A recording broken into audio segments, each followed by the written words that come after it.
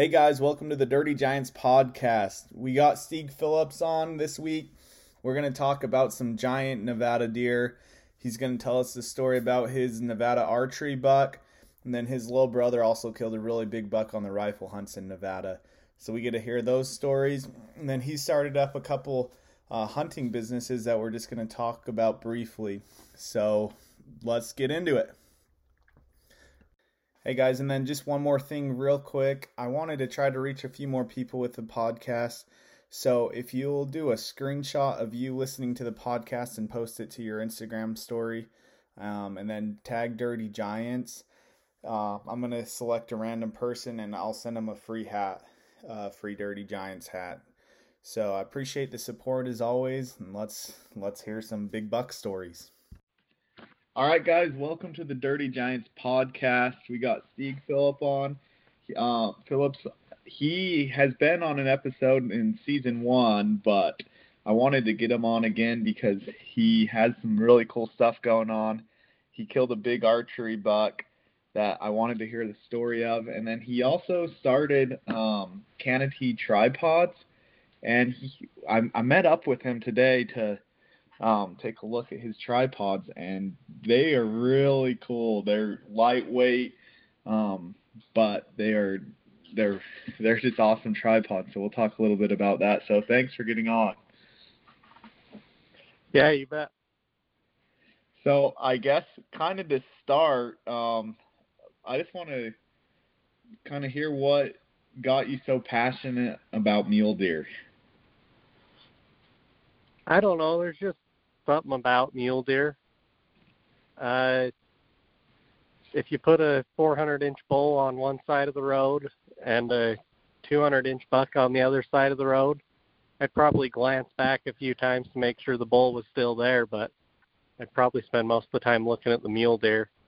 I just think a 200-inch buck is a lot harder to find than a 400-inch bull. Yeah, that's how I am. There's something about mule deer that do it for me, that I just love chasing them, and I know you're that same way.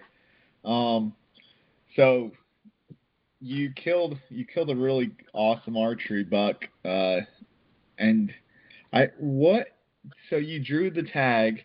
What do you do as far as scouting? Like, how do you prepare for an early season archery tag? So that's the hardest thing for me. I'm sure, like most people, when you draw a tag, you get really excited. And yeah. So I want to start scouting the day that I draw the tag, but the day I draw the tag, you have no idea what the buck's going to look like come August. So I usually start scouting the first part of June, mid-June, right in there. And okay. I just start. Go ahead. So what, like, I guess you were probably going to say this, but what does that consist of? Like, so what are you doing, I guess, mid-June versus like a week before the hunt? So usually mid-June, I'm putting a ton of miles on, just checking all the spots that I've seen good deer in the past, or spots that I'd heard that there was a good buck the year before, things like that. Just trying to figure out where the deer are, where they're hanging, kind of what they're doing. Mm-hmm. I don't like running trail cameras. I kind of think it's cheating in a way, so I don't run cameras. The only time I ever put up a camera is if I've found a buck and I want to get some better pictures of him. Okay. Have you ever, like, I guess hunting in Nevada now, they have the trail camera law, but do you feel like not using cameras as much, I guess, as most other people, do you feel like that puts you at a disadvantage, or do you feel like that gets you more time glassing, so you're finding maybe deer or seeing deer that other people aren't seeing? It probably puts me at a little bit of a disadvantage. The main reason I don't like them is I feel like nowadays every deer in the country has had its picture taken because of them. Mm-hmm. And I understand there's guys that aren't as lucky as I am to live where I do and do this kind of stuff, where they can't go out every day and look. So trail cameras is a good option for them. What I think is killing it is these people that have 200 or 300 trail cameras and are running them all year long and have all these pictures of these big bucks that they never would have found without trail cameras. Yeah, I see what you're saying there. Sorry, I kind of got off topic. So what you're doing, you're glassing. Are you glassing pretty much every evening and morning before season, or what are you tracking, or what are you doing to find these bucks? I just go out and find a spot that I'd heard there was a buck, or I knew there'd been bucks in the past, and I just get on a good glassing knob and glass mostly evenings and as many mornings as I can. Okay. So, and then once you find a few particular bucks, are you spending time trying to pattern them, or are you still looking for other, other bigger bucks? I'll usually start trying to pattern a buck a few weeks before the hunt. Okay. I just try and spend most of my time just trying to find as many as I can, knowing that I'm not going to be the only one that knows these deer are there. So I'm going to have competition, so I want as many options as possible. Right. And so, too, another question, when you say you're trying to pattern a buck, like, what are you looking for? Are you looking for bedding areas, or is there anything in particular that, like, when you see a buck, like, I guess, bed down or feeding, you're like, oh, yeah, that buck's killable, he's in a pattern, or what are you looking for? Well, mule deer are very consistent. I wouldn't say they're as consistent as like a whitetail, but they tend to walk basically the exact same trail every day from where they're bedding to where they're feeding. You know, when they go to water, they seem to walk the exact same trail. So when I pattern a deer, all I try and do is learn what trails he likes to walk to get from point A to point B, so that I could position myself in a place where I could basically intercept him going from one spot to the next. Okay. That makes sense. Okay, so then let's get into your hunt. You told me a little bit about it when I was looking at the tripods, but on this particular year, you had multiple big deer found. So I guess you can just go into it, kind of tell us how you decided which deer you wanted to hunt and how your hunt went.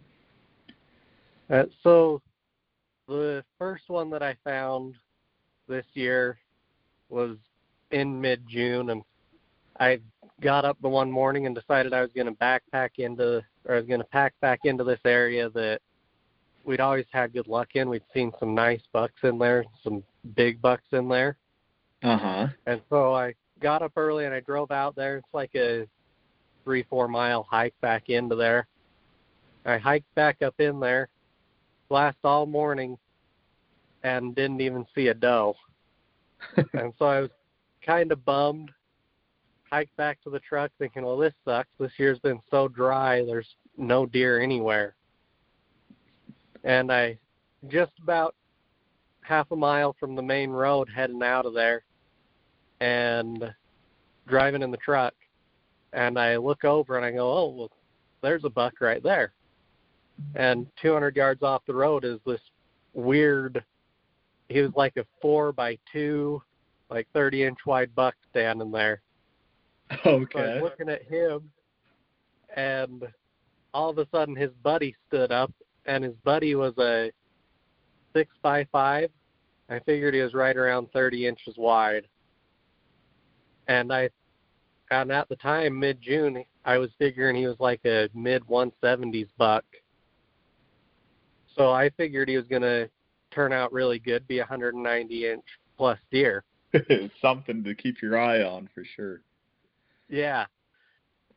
Yeah, so that was when I put up trail cameras. I went to go put up trail cameras there, and turns out a lot more people knew about him than I thought. There were about 20 trail cameras on both of the guzzlers right there close to him. Oh, okay. So he was pretty well known. Yeah. So my original thought was I'll just kind of hunt this one. And so I went back out to the same area a few times, and I found out quickly that there were a couple of bucks in there that were definite shooters. There were 3 bucks right there within 2 miles of each other that weren't hanging with each other. Uh-huh. And they were all right around that 190, 200-inch range. Jeez. So at that point in time, I went, well, I'm obviously going to have competition on any of these 3 bucks. So I got to broaden my options a little bit. And so I checked a few more places, found a couple of bucks that were right around 180 is what I thought they would end up being. Really nice bucks. And then about 2 weeks before my hunt, I had gone up into a spot where we'd had a lot of really good luck in the past. And right before dark, I caught a buck on the skyline coming over. And I just got a glimpse of him. And it was really starting to get dark. And all I could tell was he was a nice buck, a big frame deer. Right. So I ended up, it was a couple of days before I could get back out there to see what he was. So I went back out there and hiked back up into kind of where he was and started glassing. And sure enough, he stood up, and he was a straight 4-point. Well, he had a little tiny extra off of his main beam on his right side. Uh-huh. But his right side was just a great big floater main beam. The other side came and turned up. I mean, he was a cool big buck. I would have guessed he was probably right around 190-inch deer. Jeez. He was about 28 inches wide, but the problem was he's hanging on a wide open hillside with nothing around him at all. So he's going to be hard to kill with a bow. Yeah. So I started watching him, trying to figure out how I was going to get on him with a bow. And opening morning, sure enough, the spot that I'd found with the 3 great big bucks in it, there was 15, 20 people down in there. So I decided just to go up where I'd seen this other buck with the floater main beam and just watch for him. Right. So I got up there and was watching him still, trying to figure out how I was going to get to him. And then finally the one day me and my brother hiked up there to glass him, and there was a guide up there with his hunter. And the hunter was going in after the buck. Yeah. And I don't like competition. I don't like trying to compete with somebody for a deer. Right. So I just walked away from it. I said I'll come back in a week or two and see if that buck is still around, and if not, I'll find something else somewhere else. So I ended up looking other places and never could find anything as good. Went back a couple weeks later, and he was gone. So now I was thinking I was really screwed because all the bucks I was looking for disappeared. Yeah. So I went back up on this rocky, nasty mountain that we always had good luck on. Uh-huh. And hiked out to the edge, and I'm looking down on the hillside, and sure enough, this 5x4 comes walking out of the trees. He's like a 185 inch buck. I've only got a week left in my hunt. Okay. I thought, man, if I can get close enough, I'll take a shot. I'll see if I can get him. Uh-huh. So I started sneaking down through this shell rock, trying not to make any noise. I was only like 300 yards from him. Yeah. By the time I got down there, he didn't spook, but he just kind of walked along the edge of the hillside. And it was kind of thick, so I thought, well, I'm down here below the shell. I might as well just keep walking and see if I can cut him off somewhere. So I'm hiking along this hillside, trying to watch for him, trying to be quiet. And all of a sudden, a couple of sheep, like farmer's sheep, are standing on the hillside in front of me. And so I'm looking at them thinking, how did they get up here? And they're looking down the hill instead of at me. So I look down the hill, and the buck's standing there down the hill 70 yards from me. Nuh-uh. Yeah. So I ranged him, knocked an arrow. I'd been practicing at 100 all summer long just because I knew I wanted to be able to take a shot at 70 or 80 yards if I had to. Right. Knocked an arrow, and I didn't even kind of think about the angle that I was shooting on, and let it fly and shot right over the top of his back. Shoot. And so I was pretty pissed. I told my wife if I saw a nice buck, I was going to shoot it. She was getting kind of tired of me being out all day, every day, looking for a big buck. Yeah, I know how that is. Yeah, so he got away. I was thinking, well, maybe I can find him again. So I went home that night, and one of my buddies called me, said, hey, I was just right up over here today at this ranch, and they've got like 10 bucks over 190 that are coming into the fields every night. Jeez. And nobody's out there hunting them. So I was like, well, hell, I guess I'll go check that out in the morning.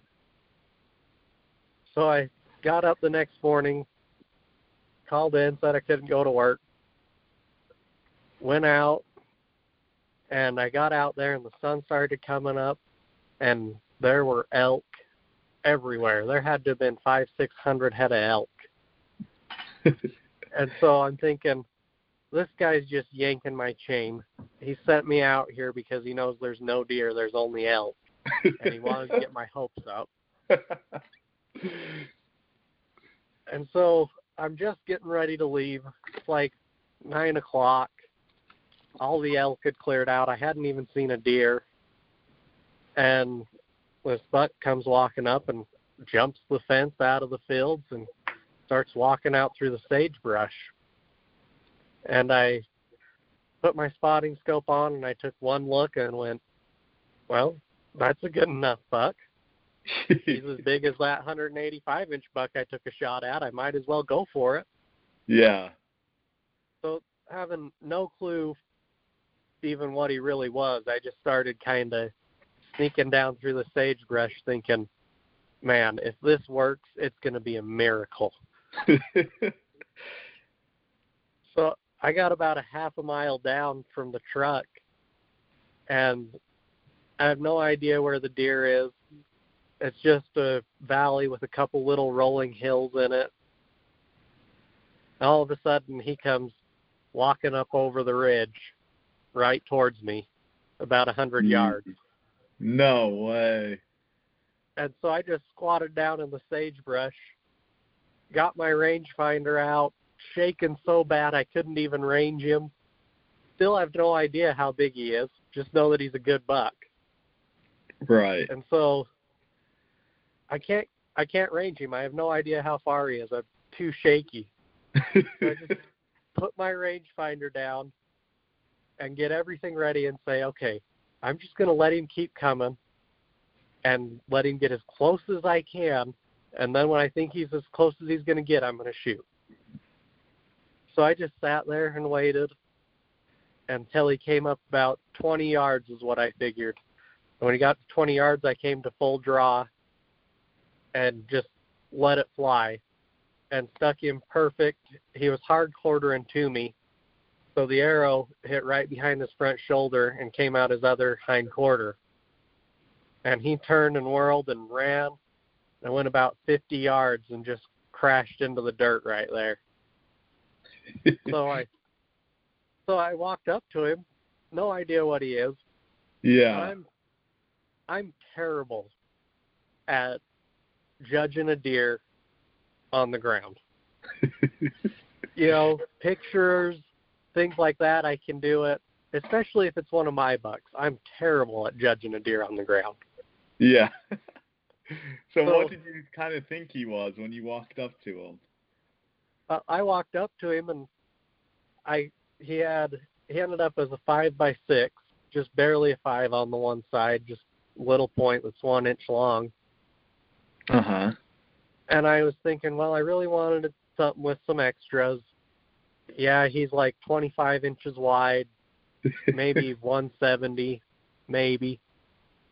So I called my dad, see if he could come help me, and he had gone out of town for work. And told him, I said, he's nothing special. He's a nice buck, though. So I take him down, get him all loaded, and decide I'm going to stop by my buddy's house that told me about the bucks up there so I could show him. Yeah. And I pull in, and my buddy goes, man, that's a nice buck. And I said, yeah, he's decent. And he goes, I think that you're way underjudging him. And I said, oh, I don't know. So he grabs his tape measure out of his truck and pulls it across there, and he goes, well, he's 33 inches wide. Holy crap. So he just took his hard tape and measured out a couple little things on him real quick and goes, I bet he's between 195 and 200. You let me know. Jeez. So I'm like, all right, I guess I killed a big buck. And it was like the most anticlimactic hunt of my life. I killed this deer, and I get up to it, and I think it's just a nice buck, and I get it down there, and we start looking at it. Turns out it's a giant.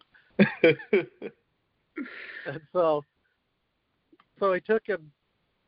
He was just about to rub his velvet. I mean, he was hard-horned all the way up to the very tip. So I just took and hauled Bud over to the taxidermist to get him injected. And I got over there, and he was so finished out that they couldn't even inject him. He just ended up soaking him in formaldehyde. Uh-huh. And it ended up sticking.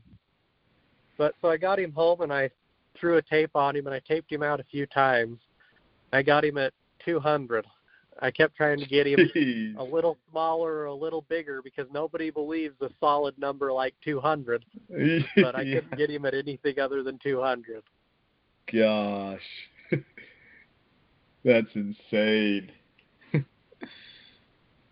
Geez, so you killed that buck with 3 days left in the season.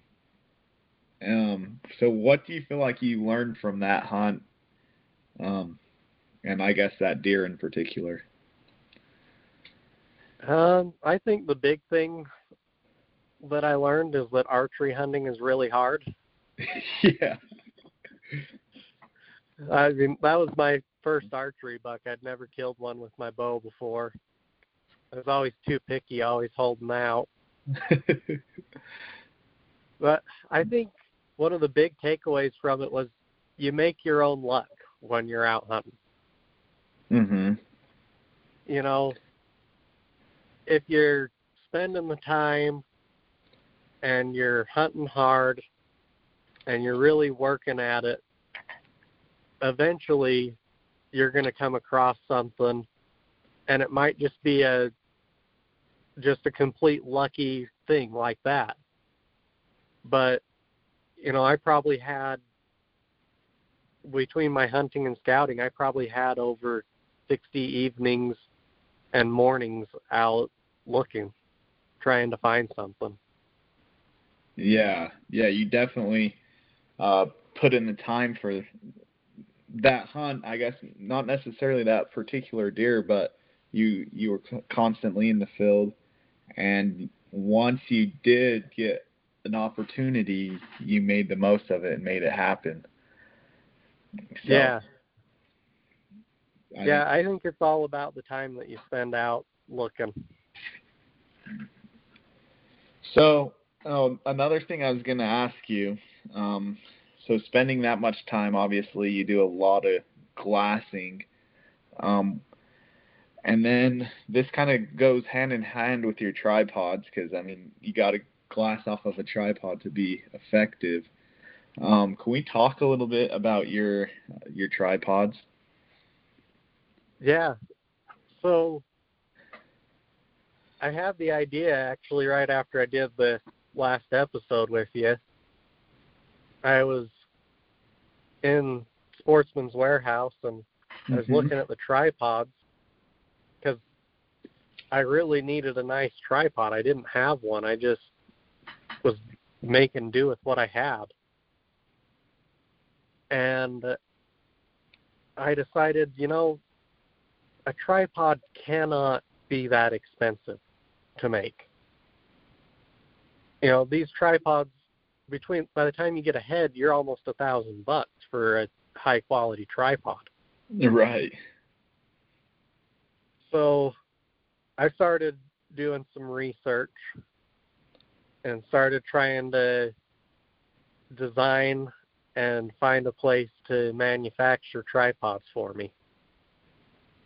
And after months of searching online, I finally found a place that was willing to make my tripods that I had designed and do them the way I wanted.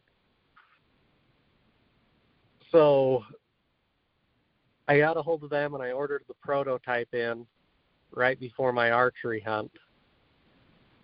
And it makes a world of difference having a quality tripod. Yeah. Oh, it was so nice, to throw the tripod on your pack, knowing that it's going to be stable in the wind, and be able to hike up a hillside and feel like you're not even carrying your tripod. Right. Well, you brought them over today, and you brought over two different models. One was 3 pounds, and the other was 5. And not only are they light, but they fold. You can fold the legs upwards, and so they can fit in your pack really, really good. They're the most compact tripod I've seen. So those are two things that I really liked about them, and everyone I've talked to that's used them really like them as well. So yeah, I think that they're all around a good tripod. And the one that's 3 pounds is the Pro Backpacker model, and I just barely came out with it a month ago. And it's got a ball head on it, which a lot of guys don't like the ball head. But what we did with our ball head design is we made it almost like a fluid head, where you can adjust the tension on it. So you can set your tension so that the second you let go of it with your binoculars or your spotting scope on it, it just stays right there. It doesn't move an inch. Yeah, I hadn't glassed off of one yet, but they looked awesome. And like you said, the fluid head on there, I tried both of the heads, and you can tighten them down and then loosen them just enough so that you can pan and tighten them back down. So they're pretty sweet. Yeah. Where are you able to find those? Is it MuleyManiacs.com? Is that where you're selling them from, or how can people find? Yeah, I've got them on MuleyManiacs.com. Mm-hmm. When you go on, there'll be a little menu bar up in the left-hand corner, And when you click that, it'll bring up all of our stuff on MuleyManiacs.com. You'll have your Muley Maniacs hats and shirts, your We Hunt Public hats and shirts, and your Canopy tripods, and all of the clothing stuff for it as well. Sweet. And then going off that, you also have something else coming down the line. Your camo that we were talking about. You want to talk about that? Yeah. So I've wanted to do a kind of a camouflage for a long time, just because I think camouflage is cool. But there's a ton of companies out there that does camouflage anymore. You know, when Sitka and QU came out, they were kind of a first of their kind with I don't even know what the fabric is, like the polyester stretchy fabric. Uh-huh. But now there's literally hundreds of them. So my idea was, well, you know, there's plenty of times where you get out hunting and it's freezing cold outside and you end up looking like the Michelin Man because you got on so many coats. Right. You can't move that good. Yeah. So I thought, why not make a battery-heated camouflage out of that same fabric that everybody else is using just to make regular camouflage? So what I did was I found a guy that wanted to make jackets and pants for me, and he ended up being able to make them battery heated. And so I just had to come up with the camouflage pattern and the name. So the name was kind of fun. I ended up just getting on Google and looked up how to say heated in different languages. And I don't even know what language it was, but the one was Baruto. And I really liked it. So our heated camouflage system is going to be Baruto gear. That's sweet. When do you plan to come out with that? I'm hoping to be able to come out with it by this year's hunting season. I'm hoping to be able to release it in like August. Oh, okay, that'll be sweet. Yeah, I'll definitely have to try some. That sounds awesome. Yeah, my whole goal with Muley Maniacs was to just kind of turn it into somewhere where people could go and buy this quality hunting gear that's not going to cost them an arm and a leg. Yeah, that makes sense. I mean, I think you're off to a good start. I can't wait to see what else you come up with. It's pretty sweet. And then I'll link that Baruto gear Instagram too, so people can check out that pattern that you came up with. I saw you posted it on that, so I'll link that in our Instagram. And then before you left, I wanted to hear one more story. I wanted to hear about your little brother's buck. It's like a 3x4 mainframe buck, but Yeah. happy. Yeah. So that year, he'd drawn a youth tag in Nevada. Oh, okay. So youth tag, you can hunt all 3 seasons.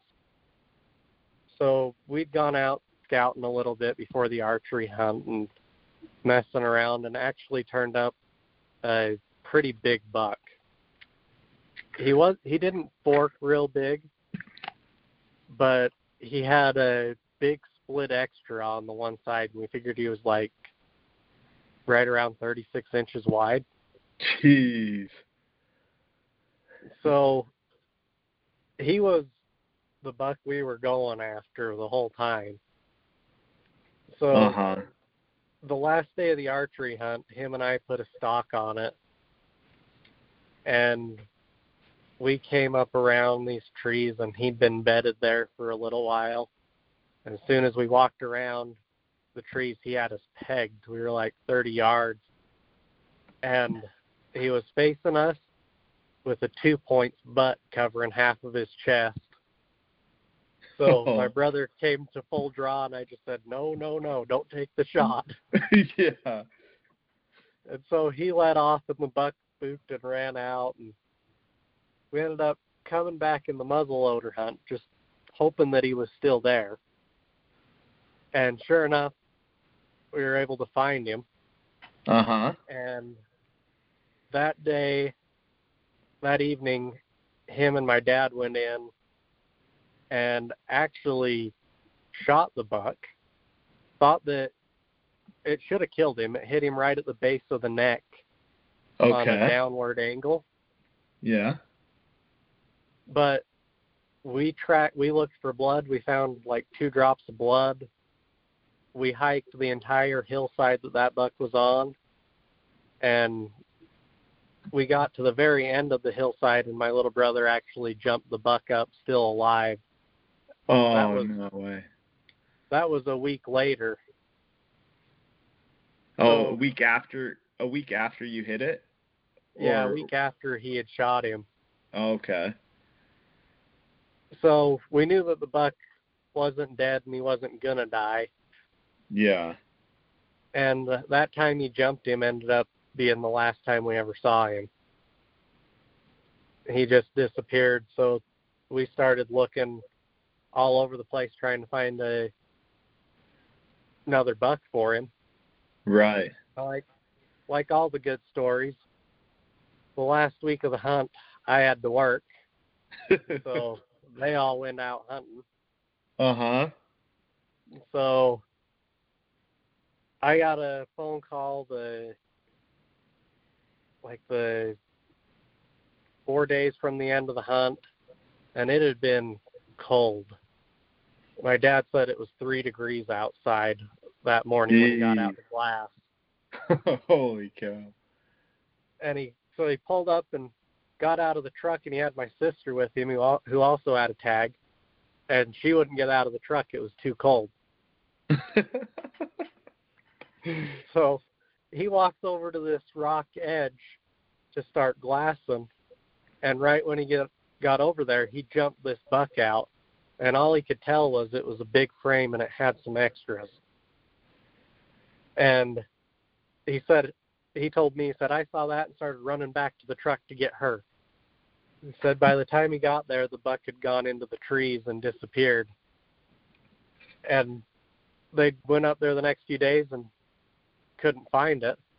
So everybody started giving him a hard time about his mystery deer that he saw. So finally, the last day of the hunt, there'd been a 3x4 with an extra on his 3-point side that was hanging out around there that was a really nice buck. And so they started to put a stalk on him, and got about halfway to him, and my grandpa radioed and said, hey, there's a buck over in the clearing in the trees right there, and it looks like he has a few extras. So they glassed over, and sure enough, it was that buck that my dad had jumped up. Oh, no. And so they set up 600 yards, and my brother, who is really a really good shot. Yeah. I mean, this kid rarely misses anything. He shoots the first shot, hits right at the deer's feet. So the buck just stands there. So my dad goes, okay, aim 4 feet above his back. Yeah. So he aims 4 feet above his back, shoots, the bullet goes 4 feet above his back. So he goes, all right, then just put it right on him and shoot. So he put one in, put it right on him, shot, and the buck hunched up and turned and ran back into the trees. They knew they'd hit him, but they didn't know how well. Yeah. So they decided to pack up and just go back in the morning to get him. Right. So they called me and said, hey, we shot one. We're going to need some help finding him. Do you want to come out in the morning and help us find it? So I was like, heck yeah, I want to go see a great big buck. So I took off that morning. By the time I got up there, they were already out hiking through the trees. So I just started walking through the trees, and somehow we all ended up finding the deer almost at the exact same time. Nuh-uh. Yeah. And so, we set up and took pictures. He ended up being a 3x4 mainframe, and he's got one extra on his 3-point side and 2 on his 4-point side, and he's 32 inches wide to his extras. Jeez. And with a 3x4 main frame, I taped him out at 196. Gosh. That's a big deer. It's just, he's insane. He's so tall and has such good forks that he doesn't look anywhere close to as wide as he is. Yeah. Gosh, that's sweet. Yeah, you guys have definitely killed some big deer.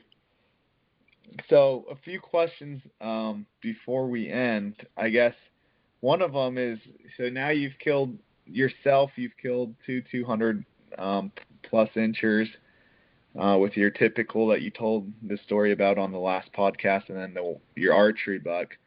And then you've helped on a lot of big deer. What keeps you motivated, and what keeps you going to keep chasing big deer? The thought of one day finding a bigger one. Yeah. Sure.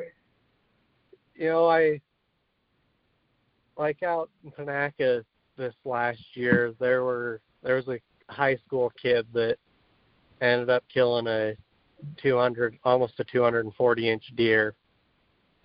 And it's just stuff like that. It's things like that. I want to have that. I want to be able to go out and find a 200-inch or 240-inch deer. Yeah.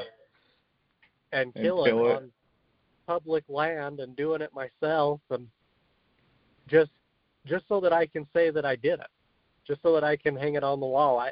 I don't even have to post a picture about it or anything, just so I can have one. Yeah.